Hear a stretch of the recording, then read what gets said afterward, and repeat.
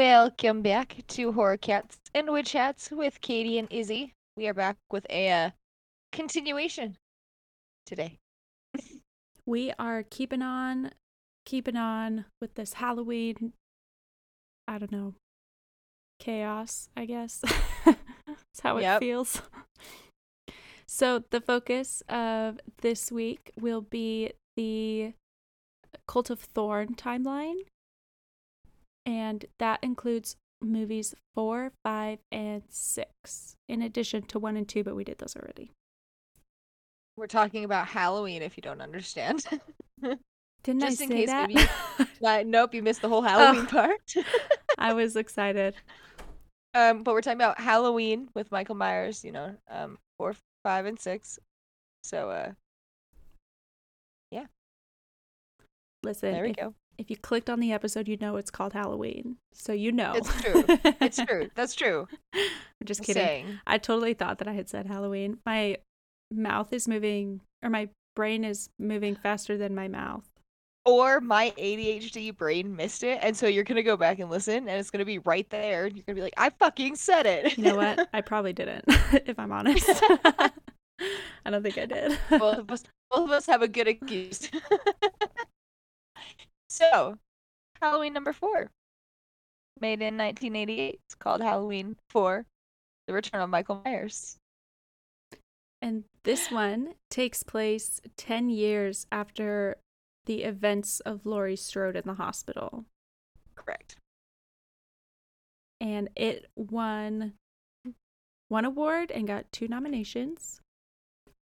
The win was given in 2015 for being the best DVD Blu-ray collection. So it really had nothing to do with the movie individually. It happened to do with the franchise. Yeah. Fun little fact, Halloween 4 and 5 were actually filmed in Utah. Well, partially filmed in Utah. And 6 too. Yeah. You the house that was in, I think, Halloween 5, that's in the Avenue, sold for or is on sale for like $1 million. Is that the one that's the Sheriff Meeker's house? I think so. We talk about it. It's in there. Yeah, we'll get into this, but nevertheless. But yeah, for all of our hometown Utah folks. Ooh, ooh. The house is really pretty, though. in all honesty. So we have yet again another director who is taking on the helm of Halloween. Because if you remember, 1 and 2 were both John Carpenter, Deborah Allen. Is that her name? Something to that effect.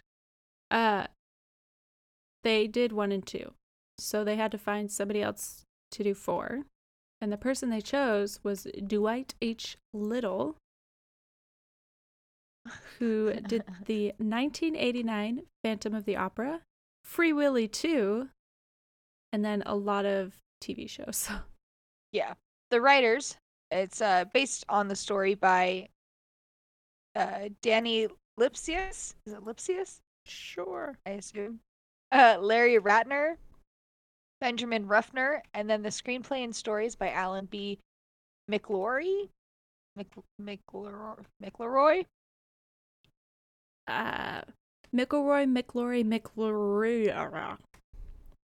Anyways. All hyphenated.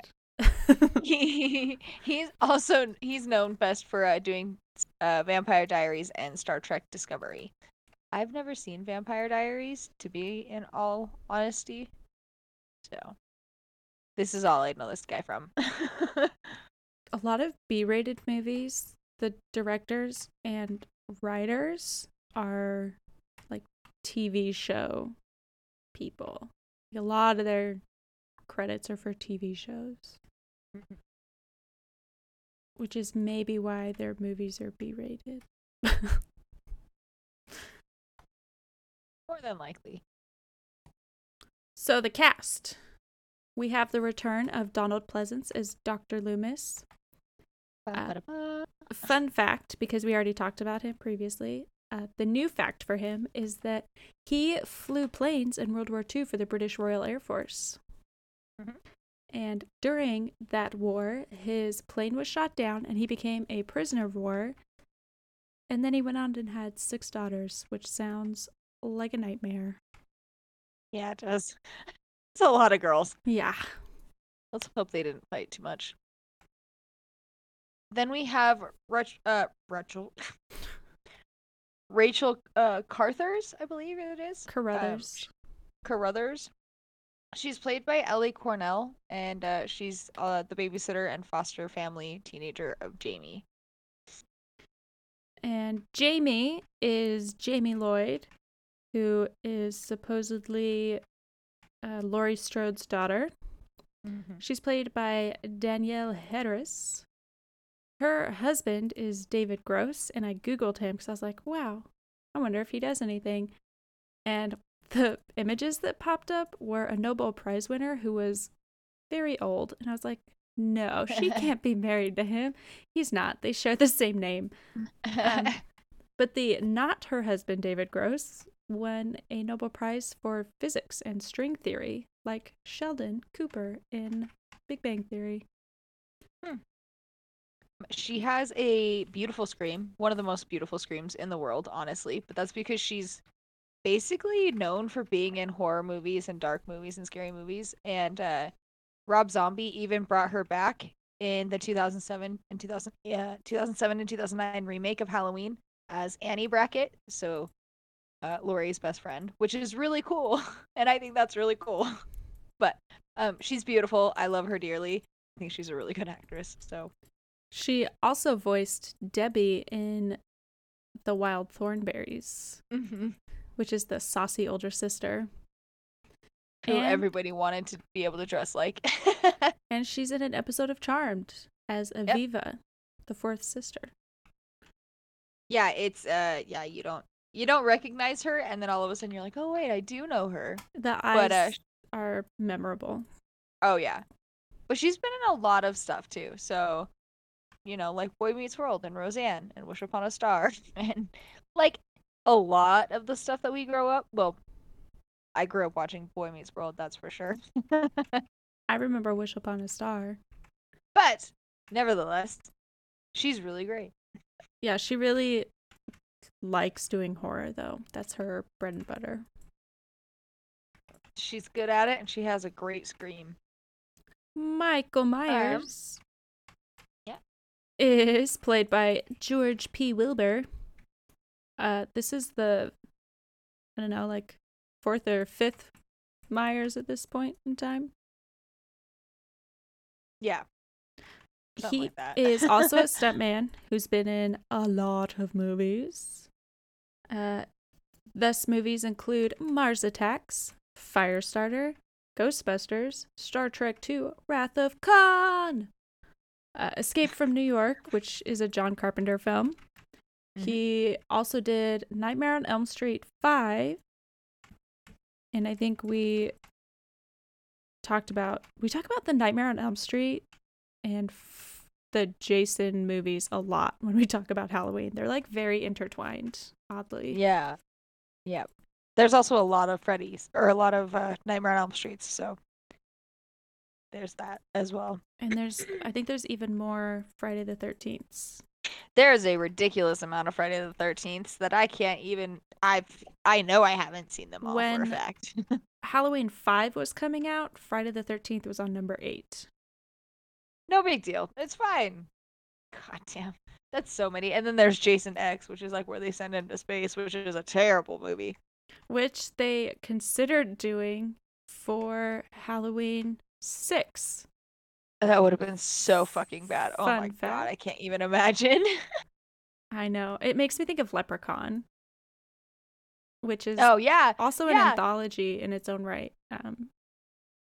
It just goes all over the place. Anywho. Tom Magna is also credited for playing Michael Myers. Sorry. He's a stuntman that started as Myers and was replaced by Wilbur. He plays Jason Voorhees in Friday the 13th number 5 because there's so many. He may also play Leatherface in the 1986 Chainsaw Massacre, Texas Chainsaw Massacre 2. So, it's a hat trick. He's played 3 slashers, sort of. Kind of like a triple threat. He knows how to use chainsaws, he knows how to use machetes, and he knows how to use kitchen knives. So Also credited in The Exorcist 3, Child's Play 3, Pirates of the Caribbean, Ghostbusters, and well, most importantly, he was Jeff Goldblum's stunt double in the Lost World of Jurassic Park. Because that movie's a badass and Jurassic Park is amazing and dinosaurs are the coolest thing in the world. didn't Jeff Goldblum just get a star on the Hollywood Walk of Fame? He recently? just did? I don't know. I don't know if that's recent. Maybe I thought he had one for a while, but Magna also played Myers in The Ambulance and The Cast as well as one of the drugstore, like as well as the Michael in the drugstore that you see for like a whole of 2 seconds. He got it in 2018, so kind of recent. Oh, okay. But as we all know, there were like 19 to 20 people who are contributed to be the shape throughout the Halloween history of the franchise. So it's fine. Somebody, even a female with the hands, was a stand-in for Michael Myers, which is Deborah awesome. Hill. That's Deborah what Hill. it is. Yeah, okay. Good job. I knew I was gonna get there eventually. Yeah.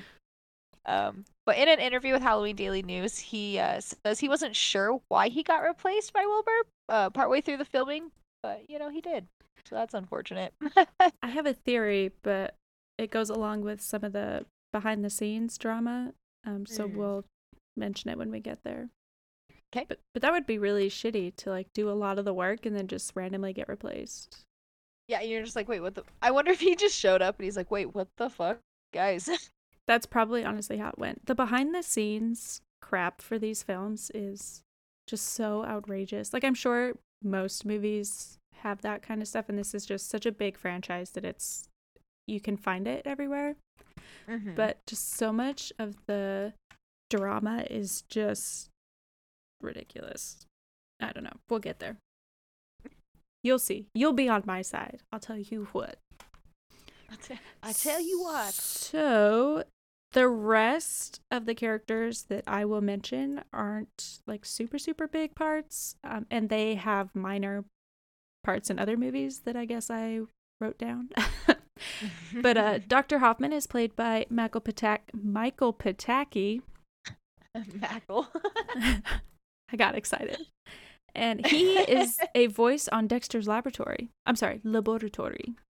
Laboratory. Sheriff Ben Meeker is played by Beau Starr. He reprises his role from the earlier movies, so we already talked about him. Kelly Meeker, his daughter, is played by Kathleen Kinmont. I already wrote Sheriff's daughter. Cool. Brady is played by Sasha Jensen. She is in the Buffy the Vampire Slayer 1992 movie and Dazed and Confused. And then there's Reverend Jackson P. Sayer, who is Carmen Philby. There we go.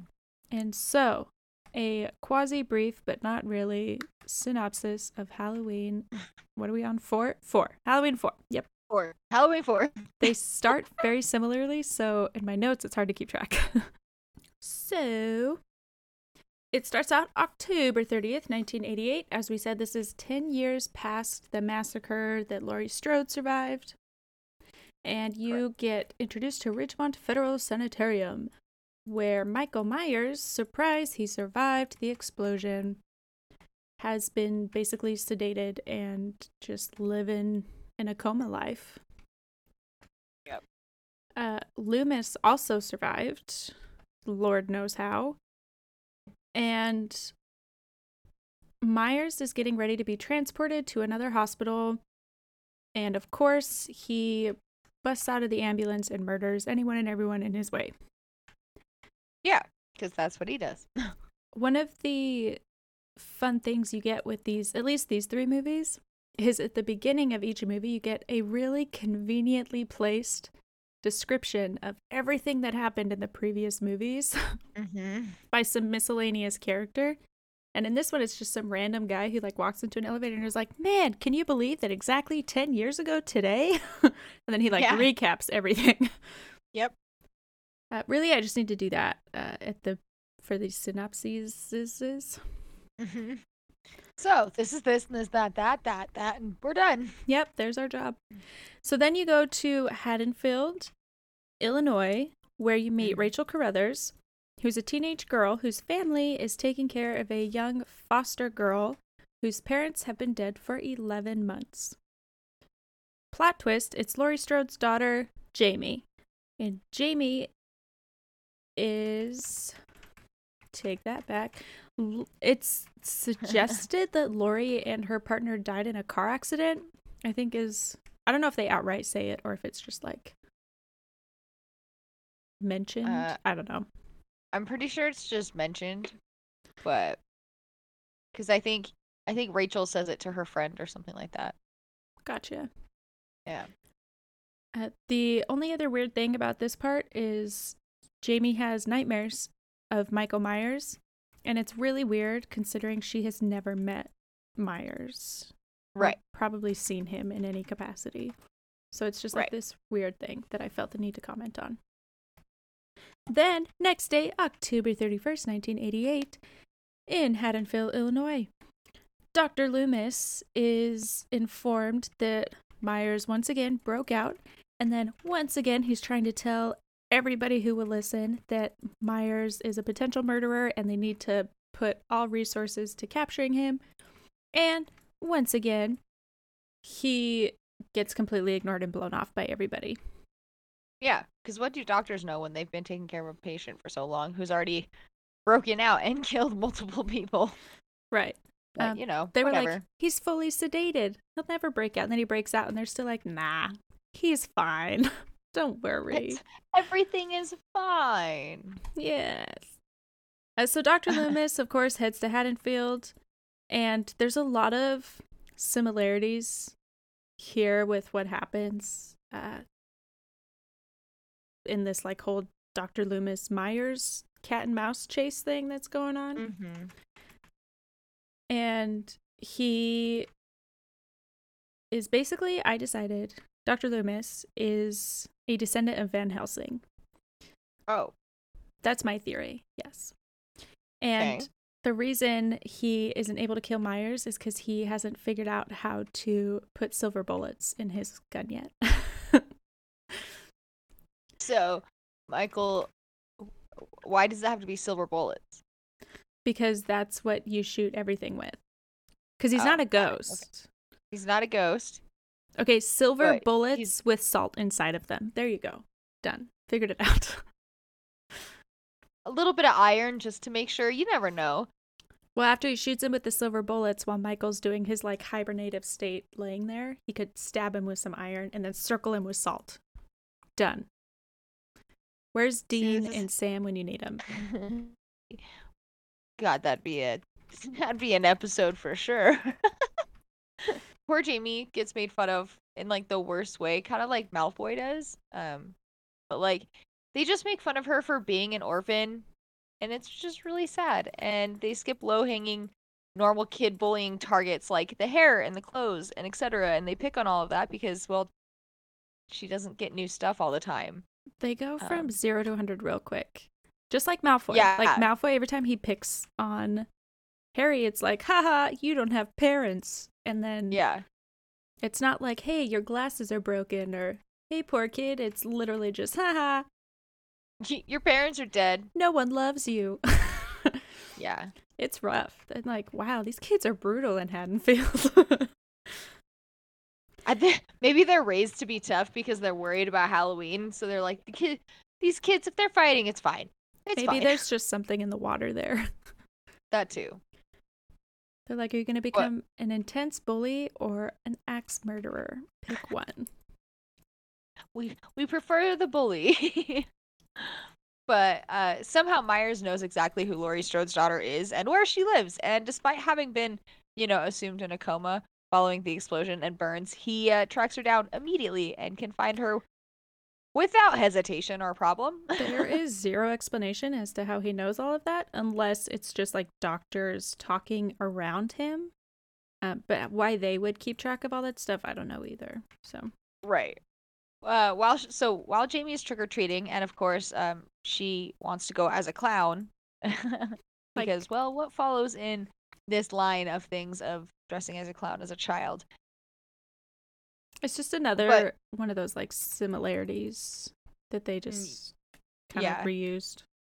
Yeah. So while she's out trick-or-treating, he is in her room at house doing his best silent creeping, going through her stuff and doing what he can. He Finding out everything. just likes that silent creep life. Yeah, man. And then Rachel, of course, is a teenager and has boy troubles because what else are you going to talk about? And she delivers the most evil comeback she can think of when she finds her boyfriend at another girl's house having done dirty things. She says, "I'll let you get back to little Miss Hot Pants." As if that was like the worst burn that they could come up with in the 80s. Ooh. It reminds me of that like lint liquor commercial. Where it's like, "Who are you, You calling? lint liquor. Who are you calling a lint liquor, you cutie catcher?" That's Or so vice funny. versa. I don't know, but it's great. It just made me giggle. Of course, she has to have an awkward moment when the sheriff brings her and Jamie to the house of Miss Hot Pants because Miss Hot Pants is the sheriff's daughter. Yep. And the sheriff has brought them to his house because Dr. Loomis finally convinced somebody, Sheriff Meeker, that Michael was a danger. And he was like, you know what? The safest place to be will be my house. Because they have proven that the sheriff's department police station is a useless place to be. Oh yeah, man, that was the first place to go. And so yeah, she has to have this really awkward moment where she's like, "Hi, can I stay here now and pretend like we're friends?" And Yeah, that'd be awkward. anywho, Myers figures out how to creep his way into the sheriff's house, murdering anyone who gets in his way as he does so. Mm-hmm. For some reason, the sheriff has locked all the doors from the inside, so they can't get out. And so once the kids realize that the doors are locked, they can't go anywhere. And I'm like, that seems like a fire hazard and a really odd thing to do. Yes. But it also just doesn't make sense to me to have a front door that, like, you have to lock from a key on the outside and lock with a key on the inside. Too many steps. Yeah, that's a lot to do. And like, if you really want to be that fortified, you better know that nobody can get in your house, because then you're just screwing everybody over, like they did, And then, of course, the police station decides to make some grand announcement that Myers is a boot and Halloween's canceled. So what do all the, I'm sure, perfectly sober men hanging out in the local tavern do? They decide to start a hunting party. They're gonna go hunt down Michael Myers. It's fine. It's like he's like a deer. As one does in a small town, I guess. Uh-huh. And so while they're all trying to fix that, the adults, Myers, as we said, is in the house. And there's this really goofy scene, cracks me up, where he's like slowly walking up the stairs. Mm-hmm. And the boyfriend is like trying to reload his gun or something. And he's like, "I'm going to protect everybody." And he's at the top of the stairs. And Rachel is yelling at him to be like, "Come on, let's go." And he's just like, "No, leave me. I'll save you." And it reminds me of like a spoof movie, where it shows the person like screaming for their life, and then it shows someone like in a car driving at them, and then it zooms out and they're like 100 yards apart, and they're not moving. They're just standing there. And it's like a Zamboni driver, and it's going super slow, and they're just waiting to die. That's basically what that scene was. Yeah, pretty much. Yeah, I was like, you all could have escaped in the amount of time it took him to clamber up these stairs. Because while he's going up the stairs, he's just like, "God, I'm too fucking old for this. I'm so tired." He's like, "These are too many fucking stairs." So then he dies, basically, and Rachel falls off the roof. Dr. Loomis, again, has impeccable timing and swoops in to snatch Jamie. Hopefully he's not snacking on Jamie. But to snatch Jamie off the street and take him to a, quote, safe place. Right. Which he decided was the local school. which is not a safe place. The other thing is, as far as we know, Jamie has no idea who Dr. Loomis is. And he shows up as some crazy old man with burn scars all over like half his body in a trench coat holding a gun with gloves on. And she just instantly trusts him. She's like, yes. She's like, yeah, okay, I'll go with you. You seem like a good choice. Okay. But basically, somehow Myers beats them to the school. I don't know how he does that. And spooks them there. They get away. Rachel appears randomly with a truck with a bunch of the townsmen on it. And they're like driving away, and all the men are like, woohoo, look at us, we're doing things. And then Myers climbs on the back of the truck, murders everybody except for Jamie and Rachel. And basically that's it. So the state patrol shows up right then. They shoot Myers a bunch. Mm-hmm. Rachel and Jamie end up back at Rachel's house, which is the foster family. Mm-hmm. And in the most ultimate plot twist that I honestly did not see coming, Jamie is found by Dr. Loomis in her clown costume, covered in blood and not speaking. So, of course, he freaks out and just starts yelling, "No, Jamie, no!" And continues yelling. Yeah. And basically the idea is that she took some shears and stabbed her foster mother while I think she was trying to run her a bath or put her to bed or something. And that she is like the mirror image of Michael Myers when he was 6. Yep. And that's it. That's how it ends.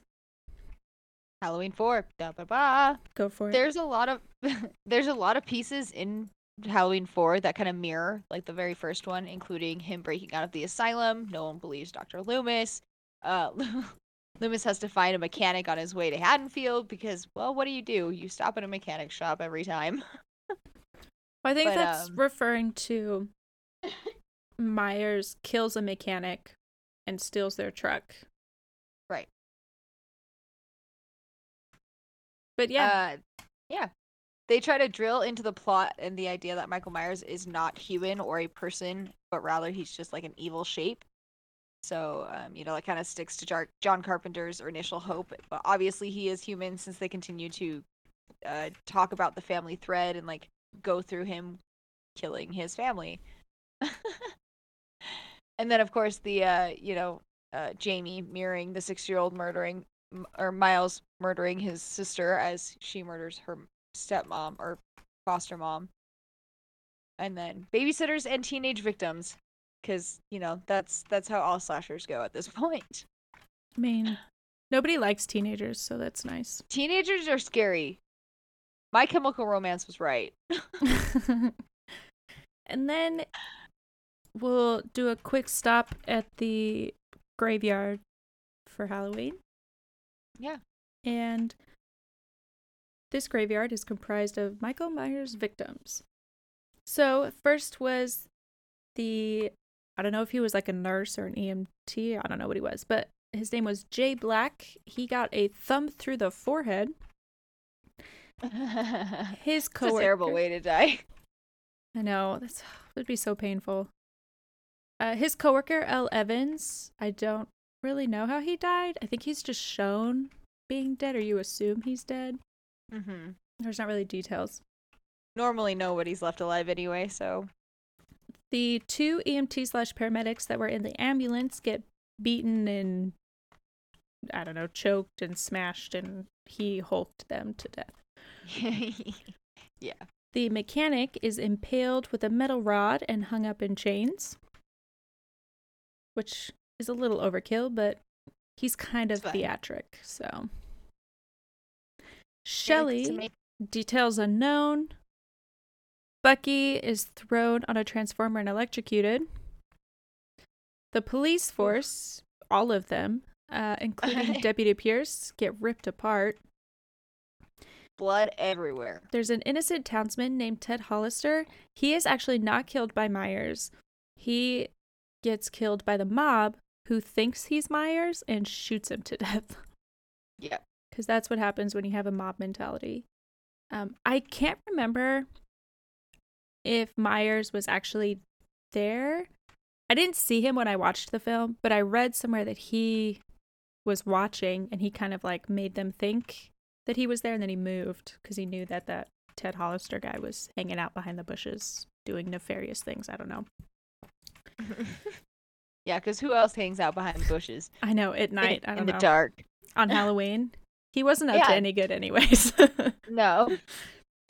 Deputy Logan is killed in Sheriff Meeker's house. He's just found in the corner, like all bloodied up. Mm-hmm. The sheriff's daughter, Kelly Meeker, Miss Hot Pants, ran through with a shotgun because using a shotgun would have been too much. He had to stab her with it. Right. She gets pictured in a very similar fashion as, I think his name was Bob, the boyfriend in the first movie. Yeah. Where he's like pulled up. Where he's stabbed to the wall, but she's gunned to the wall. Yeah. I guess. From the window to the wall. Whoa. You got guns up. You're stuck on that one. Oh, there you go. Yours was way better. I don't know where I was going. Anyway. Our album comes out 2022. Then there's Brady the boyfriend who gets his throat squished, I guess. They don't really show it. He gets picked up by the throat. And then there's... Oh, he did. Yeah, he did either way. There's the mob of men in the truck that I said were driving away thinking they were super cool, and then they all just get wrecked. So Orrin and Alan Gateway.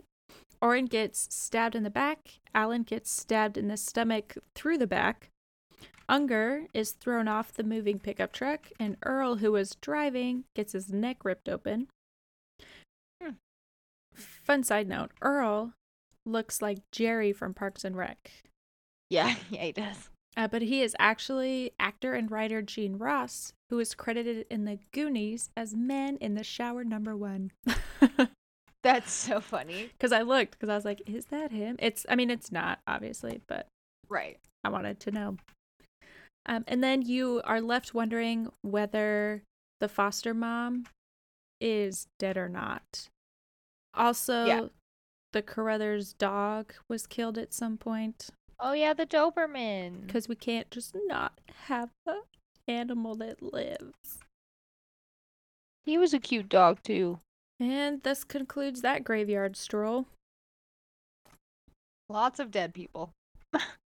His death count goes up. And in this one, they are even, like, more just extra. Like, he's just ripping limbs off of people.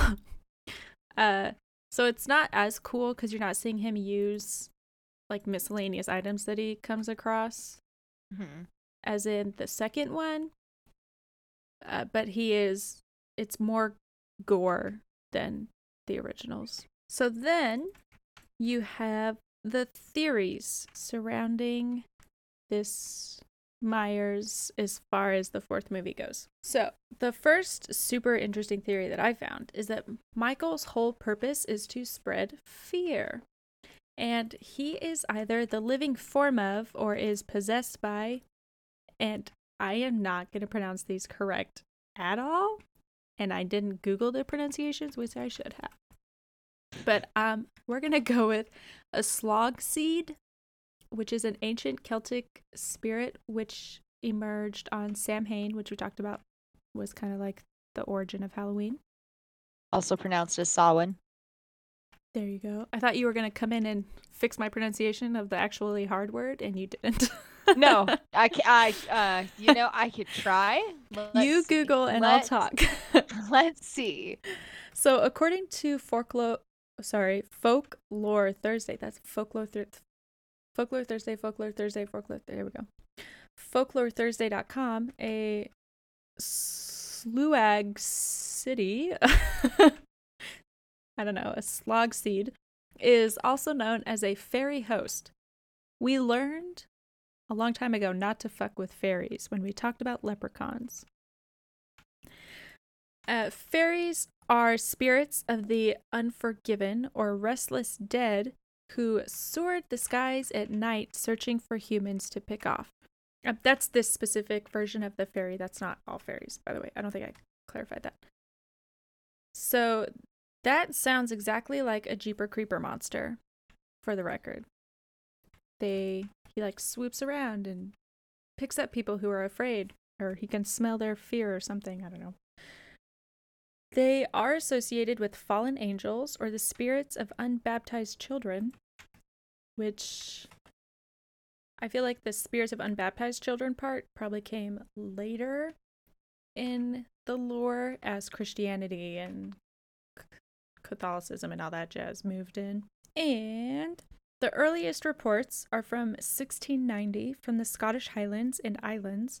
In 19th century accounts believed them to be the spirits or mortals who had died, or armies fighting battles in the sky.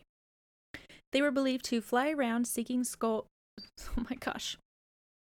seeking souls. I feel like I'm just reading a lot of alliterations, and it's really throwing me off. Seeking souls to steal from a person who is laying at death's doorstep. So they're kind of like the idea of death, where he just like swoops in, takes your soul. Tradition was to close all entrances on the west side of the house to keep the spirits out. Except I guess you kind of want your soul to go to death, but these guys just like snatched your soul, so it couldn't go on to bigger and better things. Extra effort had to be put in during Samhain when they were stronger due to the thin veil that we talked about. During this time, they snatched up anyone who was alone. So like kids walking the streets, which is all you do on Halloween, so that ruins trick-or-treating. The buddy system. There you go. Sometimes humans could be returned, or I guess like their souls could be returned. Similar to modern alien abduction stories, these people were not the same. They were brought back exhausted and having been tortured. One tale, written by Carmichael, says a beautiful princess of France was swooped up and brought back to die of her injuries after she was like, "It was a fairy who took me." So if it's not your soul that gets swooped up, I guess they take the whole body, like a Jeepers Creepers thing, and instead they just torture you, and then if they get sick of you, they drop you off to die. I don't know. I'm not really sure what their agenda is, but whatevs. The author of the Folklore Thursday article takes that idea a little bit further by deconstructing the folklore and suggesting that these fairies are stories used to cover up domestic abuse, binge drinking, blackouts, and mental illness, which is kind of similar to some alien abduction instances. The article author, Anna Mazzala, wrote a book called The Story Keeper based on folktales that seems really interesting. There is also a found footage horror film based on Slog that came out in 2020 called The Haunting of Grady Farm. I imagine it's a Jeeper Creeper swooping people up on a farm that is owned by a man named Grady. Or woman, man or woman. So okay, so really quick. Go. What I found out from what I just listened to, and please don't get mad at me if this is wrong because it's very possible. I just listened to it. It's pronounced Slouchy. I was not even close. So we've been talking about slouchies this whole time. Maybe. That's just what I listened to. So that's just what I'm just going off of what I listened to. So I can only be so good. I'm going to call them slough because that's part fine. Definitely looks right. That's fine. So for this theory, I guess Michael Myers is like a hybrid version of a human and a fairy. So with his supernatural powers, he exists to scare people. And his initial murder of his sister scared the town so badly that the house sat vacant for 15 years. Then when people stopped being afraid, as demonstrated by Laurie's fearlessly walking up to the house and dropping off that key in the first movie, it was time for Michael to return because the fear was, going downhill. His purpose wasn't just to kill Laurie, but to create a new widespread fear, which is why he built his own version of a haunted house at the Wallace's place. So, how he poses all those bodies, it's just part of his theatrics to just really scare people, which makes sense. And that is not my theory or interpretation, by the way. Pulled it from many sources, and I will link them probably. Okay. This theory also argues that Dr. Loomis was complicit in the task of spreading fear, but being controlled by the same Slough as Michael. But I'd say, personally, that the fact that not a single person takes him seriously makes that like a really bad argument.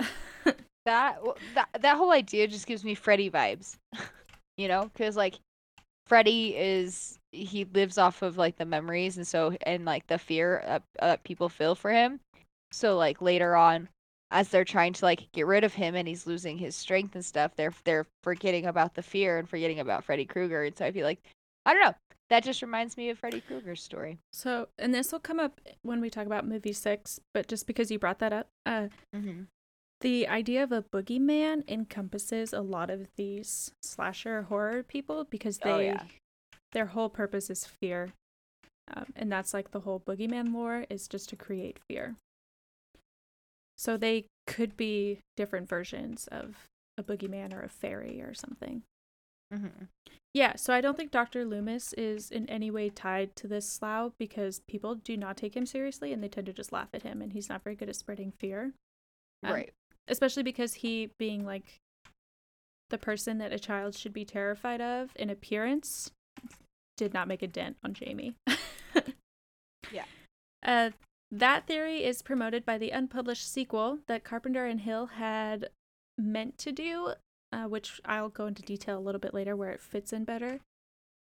I think this idea could also feed into why Michael Myers doesn't talk, because maybe he speaks fairy or something to that effect.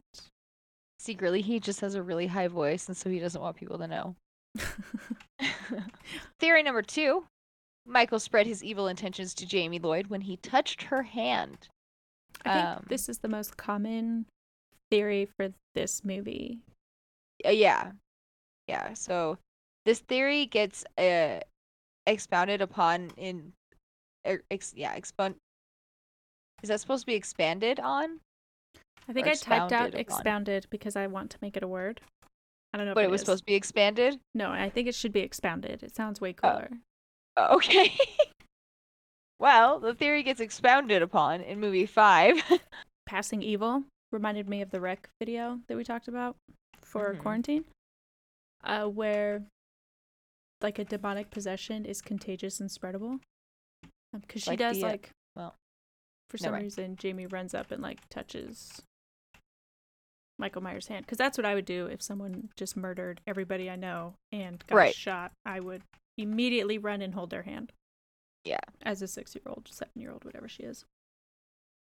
But yeah, it kind of gave me like contagious demon vibes. So I think that her like transformation or potential to be the new Myers murderer was promoted throughout the film, like well before she even touched his hand. Because in her dream at the beginning, she imagines Michael like popping up everywhere. And it makes me think of those like really cheesy dream sequences that TV shows have where the murderer in their nightmares is themselves. And like they finally take off the mask. Oh, are you talking about Charmed? I'm talking about every single TV series ever. Right. But yes, Charmed. I'm pretty sure there's a Supernatural episode. There's probably a Buffy one. More than likely. Yeah, Buffy has a dream of Willow, the evil Willow, Dark Willow, whatever. But yeah, that whole idea. Perhaps just having like seen all those murders and going through all that trauma, like kind of brought out that murderous side. Maybe it's just in their genes. So, that being said, I did research a lot of stuff about like the serial killer gene that was like a really big a little while ago. Mm-hmm. And I say that in like quote unquote serial killer gene because it's not Right. like one specific gene that they swab your mouth for and they say, yep, you're going to be a serial killer. Like, that's not how it works. You're screwed.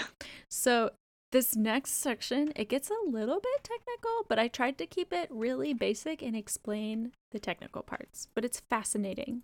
So, bear with me.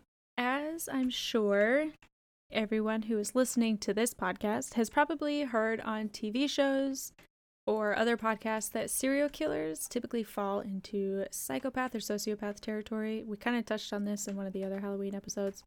Mm-hmm. And what I did not mention is that nowadays these fall under an umbrella diagnosis of antisocial personality disorder. They don't really say, hey, you're a psychopath or you're a sociopath. It's just kind of like one broad term because, like we talked about, they overlap in a lot of ways. Right.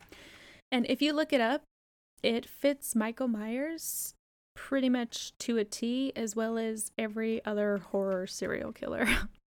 It's like someone looked up the definition for that and went, hey, that's going to be what my serial killer is. So, antisocial personality disorder is estimated to be 38% heritable. And so, what that means is that heritability is the proportion of phenotypic variation. So, the phenotype is like how your genes present. So, you have red hair, it's what you see, right? That's how your gene presents. That's the phenotype. So it's the proportion of phenotypic variation in a population that is attributable to genetic variation among individuals. And so the phenotype is determined by your genes and your environment. It's a whole slew of things.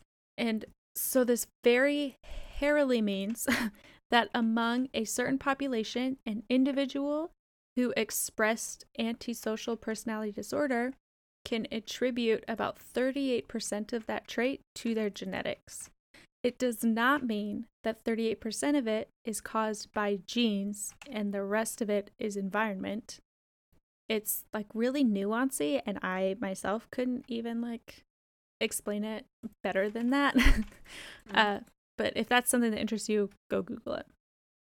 So in an article from UC Berkeley Scientific Journal, there was an article written in the spring of 2020 by Anusha Subramanian called Born to Kill? The story of, quote, serial killer genes. So it kind of goes like a brief overview. Things like DNA sequencing for identifying potential genetic traits, especially where personality is involved, is like really touchy. Like, just because you have the DNA marker for heart disease doesn't mean you will definitely have heart disease. This is why it's recommended that if you do a DNA test for your health, it is highly recommended that you see a genetic counselor to help you decipher and understand those results. I personally have not done like a 23andMe or anything like that, so I don't know how they like teach people how to read those results. Yeah, so just keep that in mind as you hear about genes and genetic testing. The article said, quote, a good way to think about it is that genetics provide an individual with a spectrum, and the individual's environment, developmental and otherwise, determines where you lie on it. A predisposition may lie dormant for eternity, but feed it a stressful environment and increased risk factors such as malnourishment and trauma, and it will manifest.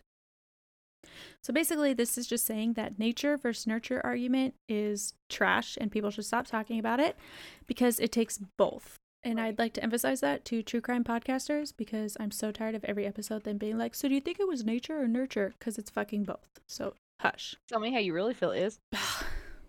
Now I need to take a break from listening to those. So what are these genes? These serial killer genes. Punny. I like cereal. I have a serial killer gene. I eat bowls and bowls of cereal. God. Anywho. Terrible. These markers that they identify these genes by are variants, meaning there's the gene and then something has happened that alters the way that it functions. So it's considered a variant. These genes are called the MAOA, COMT, SCL6A4, and the DRD4 genes. So if you have a plastic water bottle and you poke a hole in the lid and use it to water your plants, you just created a functional variant of your original water bottle by changing what it's used for. That's all that means. So these variants alone cannot make someone violent or aggressive. It requires a combination of factors that compound to create circumstances which lead to aggression. That would be, in most cases of these individuals, like substance abuse, childhood conditions like abuse, the environment they were growing up in, stuff like that. Mm-hmm. So these genes are thought to be directly associated with impulsivity, aggression, and violence. The MAOA gene has a nickname, the warrior gene. This is the warrior gene. This is the gene referenced in the Riverdale TV series for which Betty was tested. The gene codes for an enzyme, monoamine oxidase A, which plays a major role in breaking down neurotransmitters like serotonin. So that's a shit ton of jargon. Basically, it's just saying that this gene sequence chunk thing gives the order to create a protein that acts as a catalyst in helping your body rid itself of serotonin. And serotonin is the chemical that people talk about when they try to tell you why working out is so awesome. It also helps regulate your mood, reduce anxiety, and gives that happy feeling. So low levels of the chemical have been associated with depression, and increased serotonin causes signs and symptoms that can range from mild, like shivering and diarrhea, to severe muscle rigidity, fever, and seizures. And there's a shit ton to it, and that was just one of those like 7 genes that I listed. But I just wanted to like touch on the serial killer gene because that idea kind of comes through in this movie. If you think it's interesting, go look it up. It's very nuancy, but there are tests to support that like the most famous serial killers have these variants. But yes, interesting. Welcome to Izzy's Science Corner. Now, Katie will take it back to the movie because that's what you really came to hear about. Right, exactly. Behind the scenes. Because that's what you want to know, right? That's what everybody wants to know. Yeah. So it was released in October 21st. Initially, John Carpenter and Deborah Hill still had the rights to Halloween franchise, and they had a few working ideas. Ooh, I love their ideas, and I wish they had kept doing it. So they had Joe Dante from the Gremlins interested in directing, which would have been pretty cool. John Carpenter and Deborah Hill had initially discussed writing a sequel where Haddonfield had been abandoned on Halloween. Had banned Halloween? Had banned Halloween. They had the author of the novel versions of Halloween 2 and 3 movies, Dennis Etchison. He used a pseudonym called as Jack Martin. The idea they built but never put into a film was that teenagers acted out against this ban and all hell broke loose. So it's basically just Halloween version of Footloose because you're not supposed to do anything, but you do what's banned because that's what you do. You do what your heart tells you, okay? That's right. In an interview with Blumhouse, he says, they don't recognize Halloween as a holiday. They don't allow Halloween masks or costumes or Halloween candy. And Hunt, the deputy from the first 2 films, Hunt is now the sheriff. And 10 years of repression and suppression have boiled to the surface, and there are some hints that he's back. Da, da, da. They also said, and I had this set piece in mind where Michael Myers comes bursting out of a big lot full of pumpkins erupting out of the orange mound. I could see this. That'd be a nice shot to use on the poster. I think it would be funny if, you know how all those dog movies where the kid has a dog that he's not supposed to have and the mom walks in and the dog hides in the stuffed animals? Mm-hmm. I picture Myers with a pumpkin head on and he's just like sitting there and it's his head in the pumpkin thing and then he just comes bursting out of it. That's all I can think of is that guy that dances in the pumpkin head that you always see around Halloween. That's what I think of. The dancing pumpkin guy. But The idea is that their attempts to avoid and forget the horrificness of all of this, they conjure up the spirit of Myers that is feeding off their repression. So that goes back to that idea that Michael is there to like feed fear itself. Right.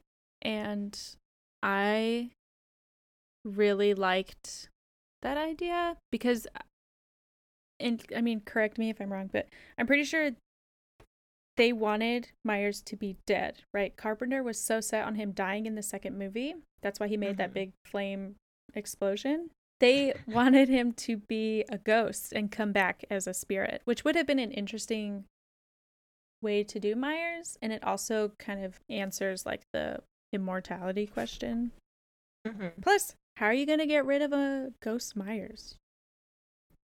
Bum, bum, bum. Silver bullets, iron, and salt. We already figured it out. They consider following Lindsay and Tommy as the main protagonists as well. There had been something significant about a dream Lindsay would have in the farmhouse. Sounds kind of like, some more Jeepers Creepers direction where it gets a little out there in weird ways. But these movies are weird, so. And then they went on and sold their rights. So they obviously didn't have any say in how the story went. And although I believe they pitched it to Mustafa Akkad, who ended up buying the franchise, he was like, this is dumpster trash. Let's keep Myers alive. That's what the people want. So Mustafa Akkad and his Trances International Films production company took over the franchise. And boy, do I have some feelings about Mustafa Akkad and the way that he chose to continue this franchise. But we shan't speak ill of the dead. Yeah. Speaking of, he died at the age of 75 in the most upsetting way possible.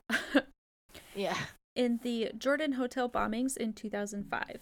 His daughter, Rima Akkad Manla, was 34, died immediately in the attack as she was with him, and he died of a heart attack while being treated in the hospital. They were in Jordan because they were visiting for a wedding, and what happened was, if you don't remember, 3 suicide bombers hit the Grand Hyatt, Radisson, SAS, and Days Inn hotels in the Jordanian capital Amman on Wednesday, November 9th, 2005, in the evening and killed at least 60 people.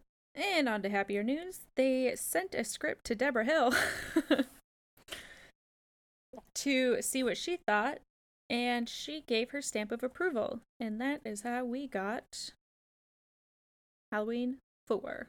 The initial writing of the script showed an opening scene flashback kind of type thing of how Dr. Loomis survived and all of that good stuff. But the director said he really kind of wanted to just ignore Halloween 2 and base heavily off of Halloween 1, which is more prevalent.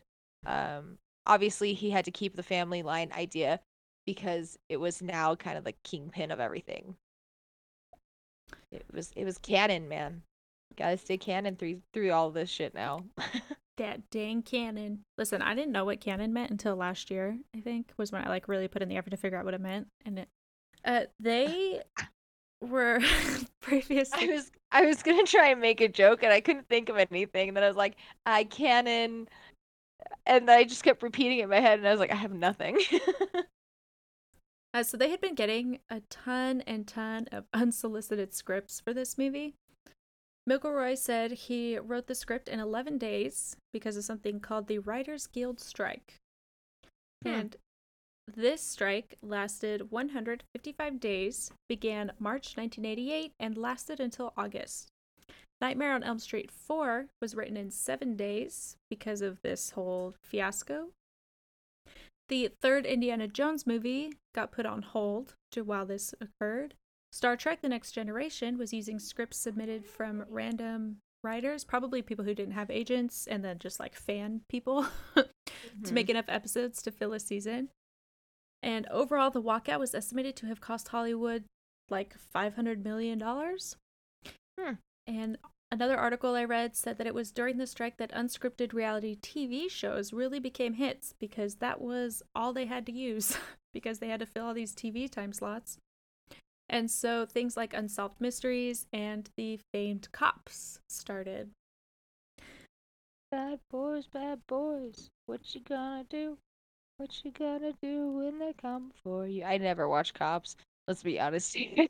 All I know is the song. Yeah, pretty much. One of the late night talk show hosts describes like this beautiful and brilliant image of him like coming to work and having his writers and his friends be on strike. And he described that they were all holding up signs in their like picket and protest lines, but the signs were blank because they are protesting writing, and that's genius. Clever. So, as I said earlier, the film was they were filmed in they were filmed in Halloween. They were filmed in Salt Lake City, Utah, where I am right now, as was Halloween 5. The MacArthur's house, Jamie's foster family, that's the one that sold in the avenues. Also known as Carruthers House. I'm sorry, you're right. What did I say? MacArthur's? Yeah. Oh, sorry. Not I don't know where that came from at all. But if I you're put an M in there, but you know. If you're part of our Salt Lake City fan base, that is 509 3rd Avenue, Salt Lake City. Yeah, it's up there. You can go check it out. It's a really cool house. It's really cool. Then Penny's service station is still around, and also Douglas School in Salt Lake City, which is the Haddonfield Elementary. This is now a private McGillis school. But you also see the Vincent Drugstore in Midvale, which is still there. And then you see, Ted Hollister's death is in the Memory Grove Park, which is a World War I memorial. Ridgemont Federal Sanitarium is filmed at an old primary children's hospital in Salt Lake, which is kind of cool. I think it's now the apartment complex called the Meridian at Capitol Park. Then you see Sheriff Meeker's house, which was shot inside the Ellis Mansion, built in 1906 and currently valued at over $2 million. God damn. Add some zeros. Yeah. I like zeros, man. I wish I had that money. That's cool. The part where Jamie I is do running... have zeros. It's okay. I have a lot of zeros with no other numbers attached to it. Yep. I have a 2 with a lot of zeros in front of it, not behind it. Yeah, right, exactly. The part where Jamie is running and banging on doors and screaming, someone in the neighborhood called the police and reported a possible kidnapping. That's Canyon Road in Salt Lake City. So I think that was awesome because you hear true crime stories all the time where after the crime has been committed 2 days later, people come forward and they're like, oh yeah, I heard that little girl scream, when she got swooped up, but I didn't call the police because I thought they were just playing or something. But this person heard the actress for Jamie running down the street screaming, and she just immediately called the police. So had that been a crime, that's great. And I hope this woman wasn't shamed at all, or person. I don't know if it was a woman. I hope this person was not shamed at all for just making sure babies are safe. They were doing the right thing. They were doing the right thing. So, you want to know how much this movie cost to make? More or less than Ellis Mansion? More. More than Ellis Mansion, actually. How much more? It's 3.5 more. It's $5.5 million to make this movie. Fun fact. How much did it make?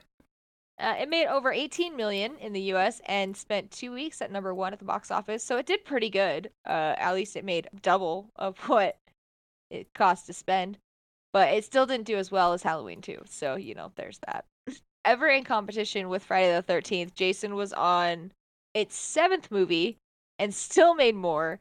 It was only a measly 1 million more, but that's okay. I think it's the water that costs more money or something. However, Dream Master grosses at 49 million, which is a Nightmare on 13th movie. And at that point, people are just going to see Freddy. It's Robert Englund. He was so good. He was the perfect Freddy. It did beat out Poltergeist 3 and Hellraiser 2. Granted, Hellraiser 1 is absolutely phenomenal. And we got this information from an article titled 9 Things You May Not Know About Halloween 4. Some more things you might not know. They changed Donald Pleasence's makeup effects partway through the film. They only reshot certain scenes. Or they reshot all of it, but they didn't like the reshoots as much as the original shots. So there's kind of a mixture of them in the film. So his burn scar like changes as the film Hmm. goes on. I was curious about that. Yeah, I guess his girlfriend or daughter or some other lady friend of his was like, "Wow, it looks like you have a broken boiled egg on your face." And he was like, "You know what? You're right." And so they fixed it to make it Hmm. like more subtle. And as we stated in the last episode, the stuntman that played Myers in the second movie got to keep his mask, so they had to remake it for the movie. And boy, can you tell it's a different mask. Yeah, it's not that hard. They had 6 William Shatner esque. They're kind of William Shatner They're based off masks. William Shatner Yeah. masks. They are masks of William Shatner. Yeah. Ken Horn was in charge of giving these masks the Myers makeover. That's the new makeover that is happening at sleepovers all over the country, in case you didn't know. Call it the Myers makeover. Yep. I'm not sure how, but I read somewhere that not all the masks got fixed, and in some of the scenes, you can see the original pink blonde masks. Because the skin was pink and he had blonde hair. And I'm like, how rushed are you in this That's movie so funny. that you let shit like that slide? Like, nothing says B rated than tiny things like that going wrong. You know, it's very true. The director says that one of the many excuses given for this mishap was they didn't have the funds because, you know, out of $5 million, they couldn't pick the right mask. So you couldn't scrap together some white and black paint to just, like, fix it real quick or, like... The cast from the first movie was paying money to be in that movie. Like, you guys can shell out $5 to get some paint, you know? Yeah. But I can understand the mask looking, like, newer and not totally like the exact one because it fits the movie that he had to find a new mask. So, like, that kind of makes sense. However, why these masks were still being sold after a serial killer used them in that town is beyond me. Poor Ken Horn, the effects guy, had a nightmare of an experience on the set and did not work on any other movies after this one. That's unfortunate. He got mistreated quite a bit, and that is kind of a common thread in some of these movies. And I don't think it's necessarily like just the directors, but I think there's just these films come together so quickly with a lot of pressure by Mustafa Akkad. And so tiny things get missed and there's a lot of stress and shit rolls downhill. But Morga, who was the first stuntman in this film to play Myers, ended up standing up for Horn and being like, y'all can't talk to him like that. Back up. And I think that might have been part of the reason he got fired. They probably labeled him like difficult to work with or something. And this concludes Halloween 4. It's time to talk about Halloween number 5. The Revenge of Michael Myers. 1989 was when this film came out. 1 year after Halloween 4. So that doesn't tell you how this movie's gonna go. I don't know what will. Yeah, that seems rushed, but you know, it works. This film is directed by Dominique Othenin Girard. He is native Swiss and has done films all over the world. He is currently working on something called Columbine, which could be interesting. Very interesting. I'm assuming it's about the school shooting, Columbine. So the cast, we have Donald Pleasance as Dr. Loomis again, Daniel Harris as Jamie Lloyd, Ellie Cornell is Rachel Carruthers, Sheriff Ben Meeker is Bo Starr, and then the first new person you see is Billy Hill, friend of Jamie, totally precious, and that's played by Jeffrey Landman, and I didn't see any big significant parts for him after this film. No. And Halloween 4, Rachel has a friend they call Lindsay, and they're high school students, right? But a bunch of people got confused because they were wondering if this is Lindsay Wallace from the first movie, which age-wise doesn't make sense. So I'm wondering if they changed Lindsay's name to Tina for this film because people like really wouldn't let that go. But Tina is played by Wendy Foxworth. Her maiden name is Kaplan. You meet Sammy Thomas, who is the blonde friend of Tina, and she's played by Tamara Glenn. She's known in Friday the 13th, Vengeance 2, Bloodlines, Freddy's Nightmares, which is a TV series. Another hat trick. You Yep. have Freddy, So- Jason, and Myers. So otherwise, her movies are mostly horror. And she's done a lot of work in the past few years. So Michael Myers / the Man in Black, they are played by one and the same, is played by yet again another stuntman. This So time, this makes 21. yeah, basically. This time it's Donald Shanks. He is a Native American stuntman. He was a stunt coordinator for a bunch of the best Disney Channel original movies ever made, including the High School Musical trilogy, Halloween Town High, Yes. I'll Always Know What You Did Last Summer, which is not a Disney movie, but that is one that he did. But yeah, he did like a shit ton of Disney. Yeah. Urban Legends Bloody Mary, which I really like that movie. Wasn't that filmed in Utah too? I think so. Pretty sure that one was filmed in Utah too. The Crow movies Which are amazing. and Dumb and Dumber. Boom, boom. So he's had quite the career is the word I guess people use. At the beginning, you get again another conveniently placed recap. So it skips back to the very end of Halloween 4 and kind of shows you the Michael Myers perspective of what happened and kind of where he went. Just like in Halloween 2, where it shows like from the outside of the house instead of the inside of the house what happened. So Rachel and Jamie are in the truck. They run over Myers. Jamie runs up, grabs his hand. He gets shot a bunch of times. Somehow he has a knife randomly. I don't know where that came from or what happened there. His build in this movie is kind of like Fester from the Addams Family Values movie. At the beginning, I don't know if they maintain it throughout, but while he's like going down the river, because he escapes down this river, he like stands up and he looks like Fester. Like he's like really built. Mm-hmm. You know who I'm talking about? Agree with me? Disagree? Yes. Okay. No, I totally agree. Okay, cool. Thanks. Welcome to the podcast, Katie. No, I'm just kidding.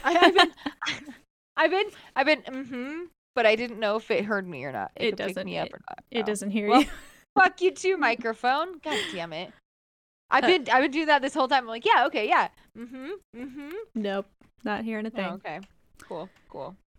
So, Cool. as I said, he escapes down this like nearby river and he floats slowly and awkwardly, just like he walks, Yeah. down this incredibly shallow creek. Then it basically shows how he survived his next victim. And then it jumps to Jamie and it shows her having a dream where she stabbed Miss Carruthers, her foster family mom. But this is 1 year later and her mom or the foster mom didn't die. So they answered that question. She just got injured, I guess. Mm-hmm. They do that scene in the same way they do the first one. It's through the mask that Jamie was wearing, the clown mask that you watch her murder. Stab. Murder. Murder. She gets murdered. Well, attempt to murder. Yeah, attempted murder. Like Jeepers Creepers, House on Haunted Hill, etc., etc. They felt the need to step it up a notch by adding some mystical psychic deal thing between Jamie and Myers. And it's just beating on the fact that he is an unkillable serial killer. Is this whole movie. There you go. Summed it up. For some reason, Dr. Loomis knows exactly what's going on and that there's some psychic link, although he is the only one who knows because he is Van Helsing's great-great-great-grandson. That is now canon. In my book, anyways. And Rachel is still like totally okay hanging out with Jamie, even though she went crazy and tried to kill her mom. So that's cool. Jamie can't speak. And there's like this really awkward part where she's trying to scream because she now lives in a pediatric mental hospital. Right. Because she had that nightmare. She's just like, it's really weird. I don't know. The noises she makes are weird. Yeah, I agree. But she is like Myers where she's catatonic. Although it doesn't fit because I don't understand why she's catatonic if she wants to speak and scream. Like it doesn't make sense. Whereas Michael, like, that's more of like a traditional catatonic state. Jamie starts having these visions of Michael whenever he's about to kill somebody. And the first one he sees is Michael killing a homeless man and then their dog Max. Oh, another animal. Dr. Loomis sees sees Jamie having a fit and calls Rachel to warn her. And then there's this really chaotic, random scene where these two police officers show up to search Rachel's house. And there's like this weird clown comedy vibe going on where they like finish each other's sentences in this really awkward way. And there's like horns where it's like, meep, meep, honk, honk. Like it's so weird and it does not fit. Yeah.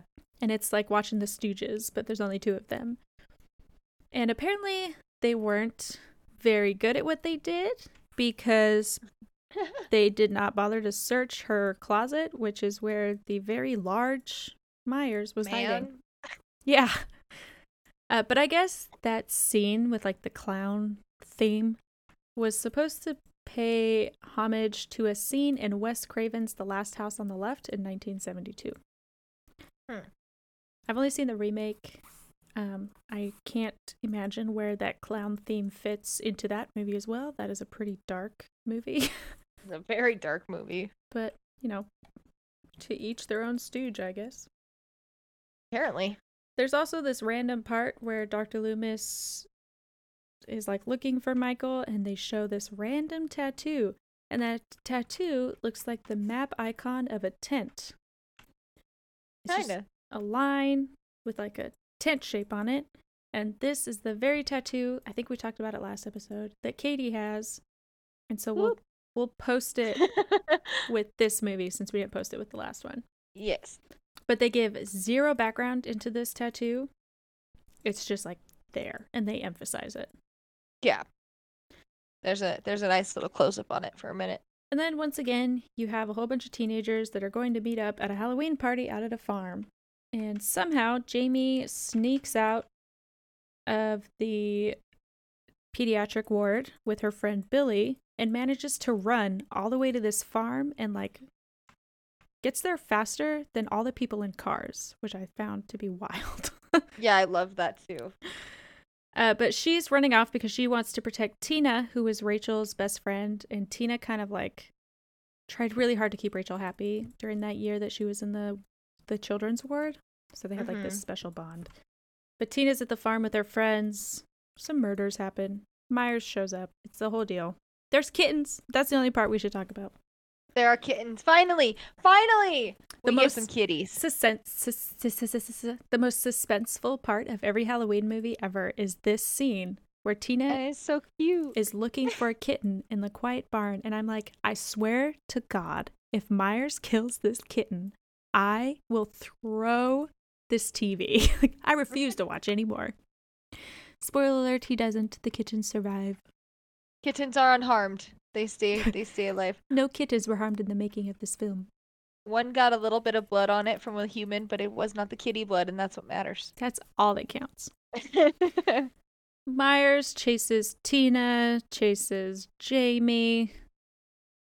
Dr. Loomis has this impeccable timing again and shows up. They come up with this great plot to trick Myers into going to his old house where it all began, to capture him, and they're going to have police stationed everywhere. And again, these police are just so fucking stupid because so it shows them like stationed all around the house, and the sheriff is like running very loudly through all these bushes, yelling into his walkie-talkie, and he's like, "Hey, can you see me?" And they're like, "No." And he's like, "Hey, check in, everybody." And they're like, "Myers knows you're there. You are all so dumb." So then there's this false call. All the police officers go to the pediatric ward, and you see every single house in that neighborhood has a police car pull out of it. And then like across the street from Myers' house is like a SWAT truck. I'm like, you guys did not do a great job camouflaging yourselves. It's pretty wild. They're so awful. You guys must be really good at hide and seek. You'd think this police department would know just to call state troopers or professionals by now. And anyways, it turns out that Dr. Loomis had planned that, I guess, because he knew Myers would know and wouldn't show up. Myers shows up. Him and Dr. Loomis have this tender moment that turns untender real quick. Jamie ends up in the attic, which is now covered in candles and bodies, like the Jeepers Creepers House of Pain kind of a deal. Basically. And she just like randomly climbs into this little baby-sized coffin. And she's like, meh. It's like perfectly sized for her. And she's like, I'm just gonna climb in here. Yeah, she's like, I guess this is where I'll go. And then she's just like, Uncle? And he goes, Aw. And yeah, that's it. No, I'm just kidding. That's not how it ends.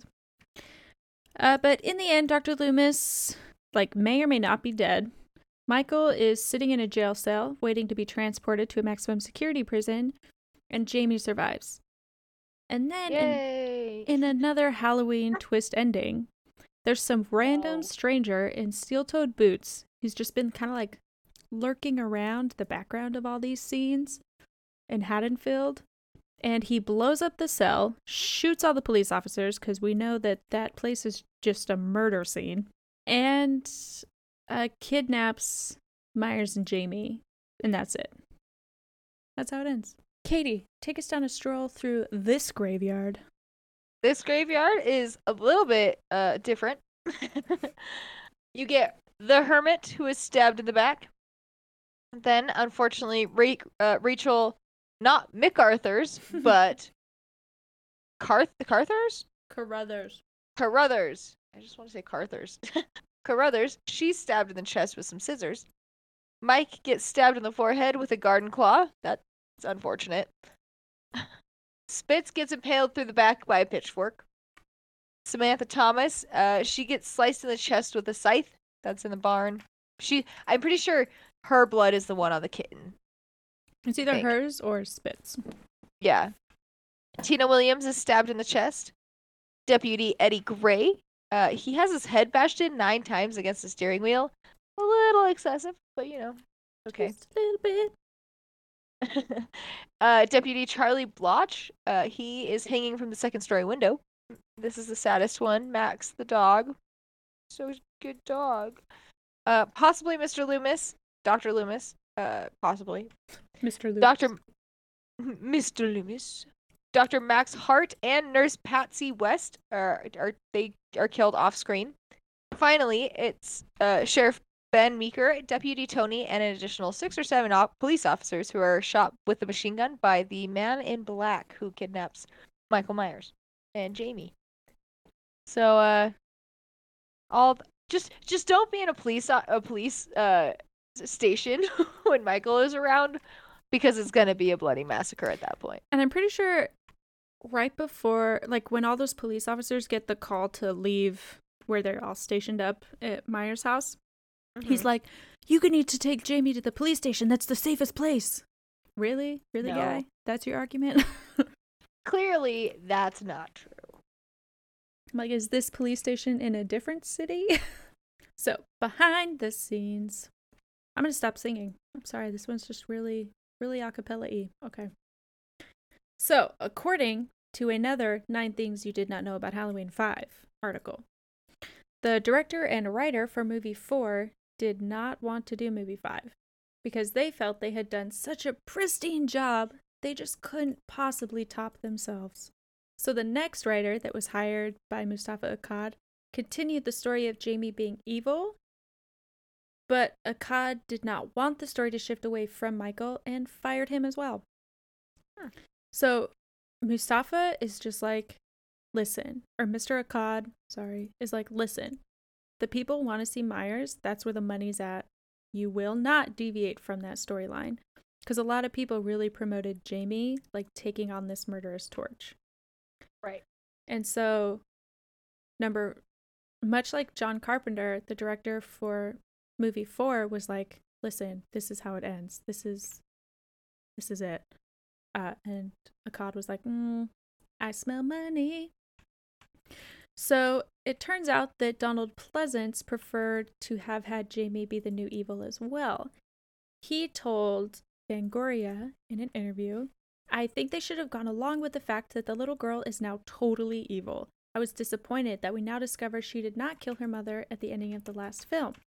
So in movie 4, Jamie did kill the foster mom in the end. That's how it was written.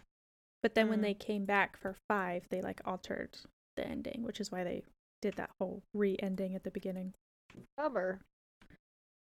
So they basically make Jamie like this redeemable victim instead of a murderous 6-year-old. During this time, Halloween and Friday the 13th were often having the same struggles with storyline and continuing with the franchise, but they're also competing with each other.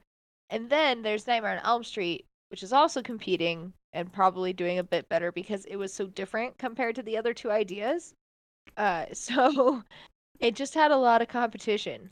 Yeah, every When time you have three big slashers going against each other, it's a little hard to stay on top. Yeah, it sounds like Halloween and Friday the 13th were often like going towards the same direction storyline wise. And then it would, someone would be like, no, let's do this or let's do that. And then they'd still end up in the same place. Mm-hmm. The film's first screenplay, written by Shem Bitterman, featured Jamie Lloyd, and Michael Myers as dual antagonists, with a now teenage Jamie going on a killing spree of her own. And then Myers was attempting to kill her because she was unwittingly interfering with his own killing spree. So Rachel gets caught in the middle and dies. Regardless, Rachel's fucked. The executive producer, Mr. Akkad, disliked that idea, feeling it felt more like a parody of the Halloween series than an actual entry in it, because again, he's like, it has to be focused on Michael. Anything otherwise is not true to the franchise. Although that would have been like that's so different than what the original franchise was supposed to be about. But I kind of dig on that idea that there's just two serial killers working at the same time, but like competing. I think that would be like, as far as gore goes, that would be a great direction to take it, You could make it a good comedic thing, like Freaky. One of the other things was that Akkad had already promised Danielle Harris, who played Jamie, that she would be allowed to return to the part, and she did not think that Harris, who was 12 at the time, would be a credible serial killer. I completely disagree. She could totally pull off like a creepy... Oh, 100%. Yeah. As a result, the screenplay was rewritten from scratch by Michael Jacobs and director Dominique. At Deborah Hill's guidance, Akkad and the team met with Dominique, and he pitched the whole new story. In an interview with HalloweenMovies.com, he said, "Slowly, I started to tell them a story I came up with following the structure of the original Halloween from Carpenter and Hill. A structure following the Hitchcock rules of suspense, not mixing the genres like the script they had given me. It had a body count of deaths like the Friday the 13th and many deaths in Nightmares situation like the other competing series. Everyone says they are returning to the original Carpenter Hill story, but if that is what, they really wanted, none of these movies really would have been happening." They also started to humanize Michael Myers even more, and that was not something Carpenter originally wanted. But the director wanted to show some conflict that showed he had a soul. So it's a little different. I am not a writer, so I didn't know anything about the Hitchcock rules of suspense. So I Googled it real fast. Because what am I without Google, right? Right. And I found a textbook chapter about Hitchcock suspense. And it described like the different types of suspense. So the first one it described was vicarious suspense, which is like dramatic irony. So the audience knows something that the characters don't. Like we saw the trap get set, but the person's walking into it with no idea. Number 2 is shared suspense, which is both character and audience know what is going on. The cat is running away from Tina. We all know that's what's happening. The dramatic irony in that is that Michael Myers is there. Tina doesn't know that. Number 3, dual or split suspense. The audience is sympathetic or empathetic with more than one character. The best example I could come up with this is in Knives Out, which is that great Sherlock Holmes meets Clue movie. If you haven't seen it, it's on Amazon and I love it. But you feel sympathy for the nurse who's trying to cover up her side of events in order to protect her non-citizen mom. But you also want the detective to solve the murder, whether that means catching her or not. So you like feel both sides. Number 4 is direct suspense, and this is when the audience feels suspense and fear because they are drawn into the narrative. not necessarily on behalf of a character. The best example I can think of is in Scary Movie 4. In the opening scene, one of the blondes goes into the bedroom where her friend is in a chair facing away and unresponsive. And as she's like getting closer and she's like talking to her friend, I can't remember her friend's name, but we'll be like, Molly, are you okay? And as the audience, you know that something's not right, but you're not sure what. And then she spins the chair and you're like, boom. Right? You like get sucked into the movie wondering what's happening. Good times. Number 5 is surprise. So Jamie. Her name is Katie, by the way. Her name is totally Katie. Is it? Yeah. That's great. Katie? And then she shakes her and her head falls off. I know. So number 5 is surprise, and that's like Jamie being the murderer at the end of 4. You don't see that coming. Right. They ended up recreating the Michael Myers house, and instead of using the same design as the house in the originals, the director had one designed house that would better suit his cinematic vision. Also, this was filmed in Salt Lake City again, and not where the original set was from, or not where the original was set. So, there's that difference. One of the reasons that they chose Salt Lake City is because in the first 2 films, they had a really hard time making like a synthetic fall. But Salt Lake City has like this beautiful fall where the colors have changed. There's leaves on the ground. And so that's why they kept going back to Salt Lake. It was just more Halloween feel. And they didn't have to keep reusing fake fall leaves. I think Akkad did not allow for much creative control by anyone, and often just told them what he wanted to happen and expected them to kind of just make it work. He is also desperate to get his films turned out quickly, which meant little time to flesh out the script. So like one and done. He tried to do these as fast as he possibly could, which is why this came out a year after the 4th. So Halloween 5 started filming before the script was even finished. No big deal. Yeah. It started filming May 1st in 1989, and the movie was released that October.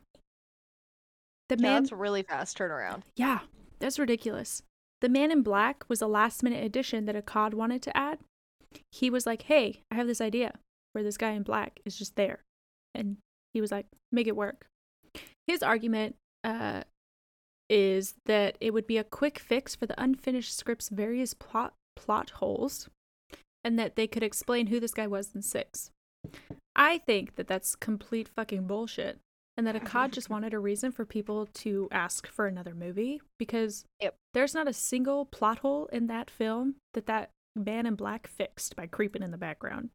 Oh, not at all. If anything, he just made more plot holes.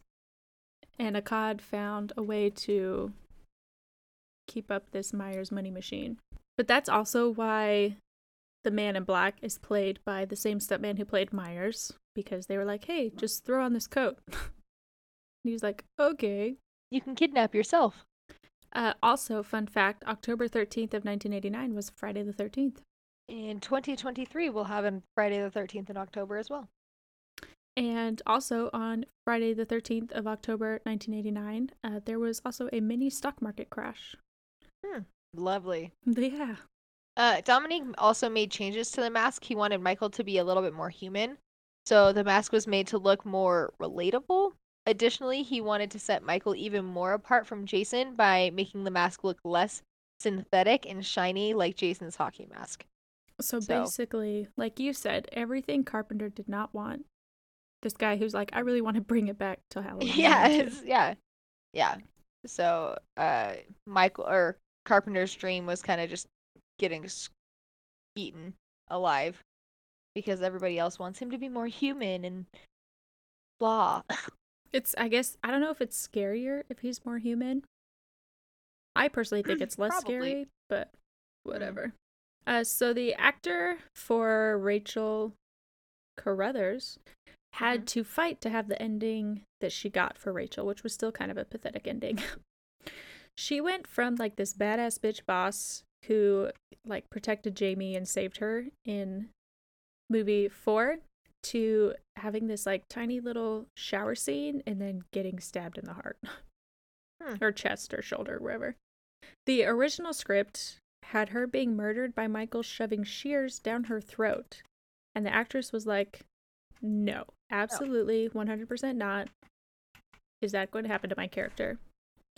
So they gave her a pay raise and that allowed for them to stab her in the chest. There you go.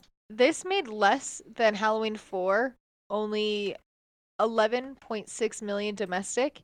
The lowest Halloween we've seen yet is this one, which kind of makes sense because at this point I feel like this is when people really started kind of trailing off. But it was also beat out by Nightmare on Elm Street 5 and Nightmare 13th. Friday the 13th number 8. So again, with all the competing slashers around, it just wasn't up to par. The ultimate showdown, Freddy and Jason. Nightmare on 13th. There is a Freddy vs. Jason. It's one of my favorite movies in the world. And Myers is just sitting in the theater watching that movie, eating popcorn through his mask. Yep. Quietly. Yep. Or he's just like in the background in the film. He's just randomly standing like in the closet. So Donald Pleasence did not particularly seem to like the film choices, as we kind of touched on earlier. He didn't think the director really wanted to honor the original Halloween and wanted to make it his own. As sounds we've about said. right. Yeah. Mm-hmm. He has a few interviews where he says he disagreed with the choice or convinced them to compromise. And so the director defends his choices by saying, yes, I know this is the 5th Halloween, and if we want people to keep coming back for 6th or 8th, like Friday the 13th, we gotta shake things up a bit. I mean, I disagree, but...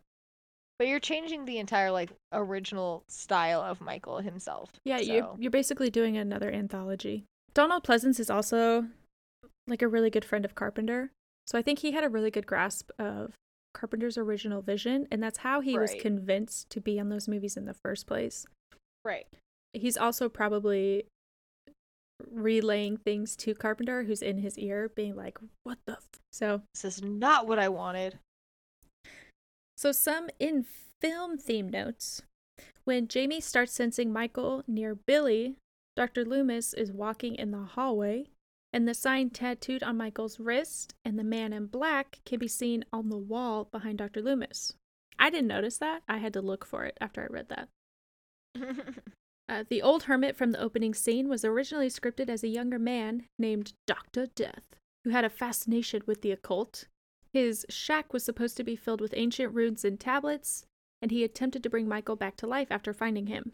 The scene was filmed, and it can be seen in the little short Inside Halloween 5 that was made in the 2000s. I believe this is probably where they got the idea for Halloween 6. Probably. And then what happened to Billy? So in the movie, Billy is at the farm. He gets chased by Myers in the car, along with Jamie and Tina. But he, like, falls, and you don't really, like, he gets up, but you don't know what happens. Right. I personally was like, he's clearly alive, he's fine. But I guess a lot of people were like, what happened to Billy? So, according to Jeffrey Landman, who played Billy, this is what happened. And this is a quote. Okay, so when the car chase sequence was initially shot, it was far more graphic, and it was clearer that the car hit me. However, due to industry regulations, the accident had to be trimmed. At the time, filmmakers were not allowed to actually show a child being harmed, so they had to make the accident look less real. And now it looks like the car missed me. Additionally, as I previously mentioned, there was a scene at the end of the movie showing me alive and well at the clinic. However, due to circumstances unknown to me, the scene was shot after I had left Salt Lake City and returned to New Jersey. Therefore, Billy's fate is up in the air. To me, he is still alive and well. So, like I said, he looks like he's just fine. I'm pretty sure he, like, sits up and he's, like, grasping his chest, and part of me is like, is he having an asthma attack? But yeah, he's fine. I'd be dying if I was running like that from a car too. I don't know how he got back, because there's, like, these woods between where they picked up Jamie and where he is. So I don't know if he just wandered back or if somebody actually found him. Neither here nor there. That's a good question. Fun fact, Michael drives a 1967 Chevrolet Camaro. Dean Winchester drives a 1967 Chevrolet Impala. So therefore, there should be an episode where Dean and Michael meet. Yes, that's my connection. I like it. And then Dean and Sam teach Dr. Loomis how to be a demon hunter, and they all take down Michael together. There's your interesting idea. There's your 15th movie. 15. My overall thoughts for movies 4 and 5. As a slasher, I give them credit. I liked the use of whatever weapons are around. I think that makes it more fun from scene to scene because you like look around and you're like, what's he gonna use to kill this guy? Right. Additionally, I did get the suspense. It was done really well. In particular, Tina and the kittens. And The kittens. the kittens. The kittens. But like as part of the Halloween franchise, when I think of the original Halloween, I hate it. I don't like it. Yeah. Well, it doesn't follow the original, like what John Carpenter wanted. Even though Homeboy's over here like, I'm just trying to go back to the original. Like, Yeah. clearly you're not. I think So. 4 was a much better representation of the original than 5. So what was your favorite murder of these 2 movies? Or one of each, whichever you want to do. Number 5 was definitely Samantha's death with the scythe. Because when you use a scythe or a sickle, I kind of have just like, I think that's really cool, personally. Number 4, man, that's a good question. There's just so many deaths in number 4. I do like Homegirl who gets shotgunned to the wall. Oh yeah, that's a good one. So yeah, I think that probably. 4. Yeah. 4, my favorite is the slow, stupid murder. Boyfriend walk. Yeah, Randy, because he up the stairs. Could have gotten away and just didn't. 5. Oh, the murder of Tina Williams. Not because it's like a fascinating murder. I just remembered this when I saw her. But because it's filmed so horribly. So he stabs her in the, what is this? My left shoulder. When he stabs her, you can literally see the rubber blade bend around her shoulder. So that's really funny. I didn't even notice that. Yeah, it's incredibly obvious. Classy. But he like really stabbed her hard because you can see the rubber. It digs into her skin and then like pushes to the left. But yeah, it's great. That's why I like that one. It's great. And that's Halloween number 4. Yep. 5. Yep. 5. That's both 4 and 5. 4 and 5, right there for you. So Halloween 6 is going to come out in a separate episode later this week because it's its own thing. Yes. These 2 go together. 6 kind of ties into it. So if you have your own theories or ideas or reviews of these movies, or if this is like your favorite timeline of the Halloween timelines, let us know. Yeah. Send us your kitten pictures. Preferably not covered in blood, but alive, you know. Yeah. Because we like live kittens and cats because they're cute. I guess dogs are okay too. Dogs are pretty great.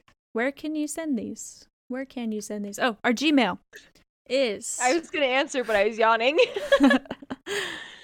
Our Gmail is horrorcatswitchhats@gmail.com. It's all one word. Or you can hit us up on Instagram at horror_cats_witchhats. Our Facebook. So same with the Facebook as well. There you go. Beat me to it. Yep. Otherwise, just keep leaving reviews and listening. Tell us what you want us to watch. Yeah. Subscribe. Follow. October's coming. If you want to see us hear a specific movie for October besides the new Halloween movie, obviously, let us know. Yeah. Yes. Yeah. We have some extra fun things for September planned, so stay tuned for those. Until then, watch Halloween 6 so that you can enjoy it. I don't know, is fuckery too harsh of a word that movie 6 is? No, I don't think so. Okay. It does have Paul Rudd in it, though. So yes, it does. Yeah. Until then, like, follow, subscribe. Don't, I don't know. Don't rewrite a franchise, I guess. Yeah. Yeah. Meow.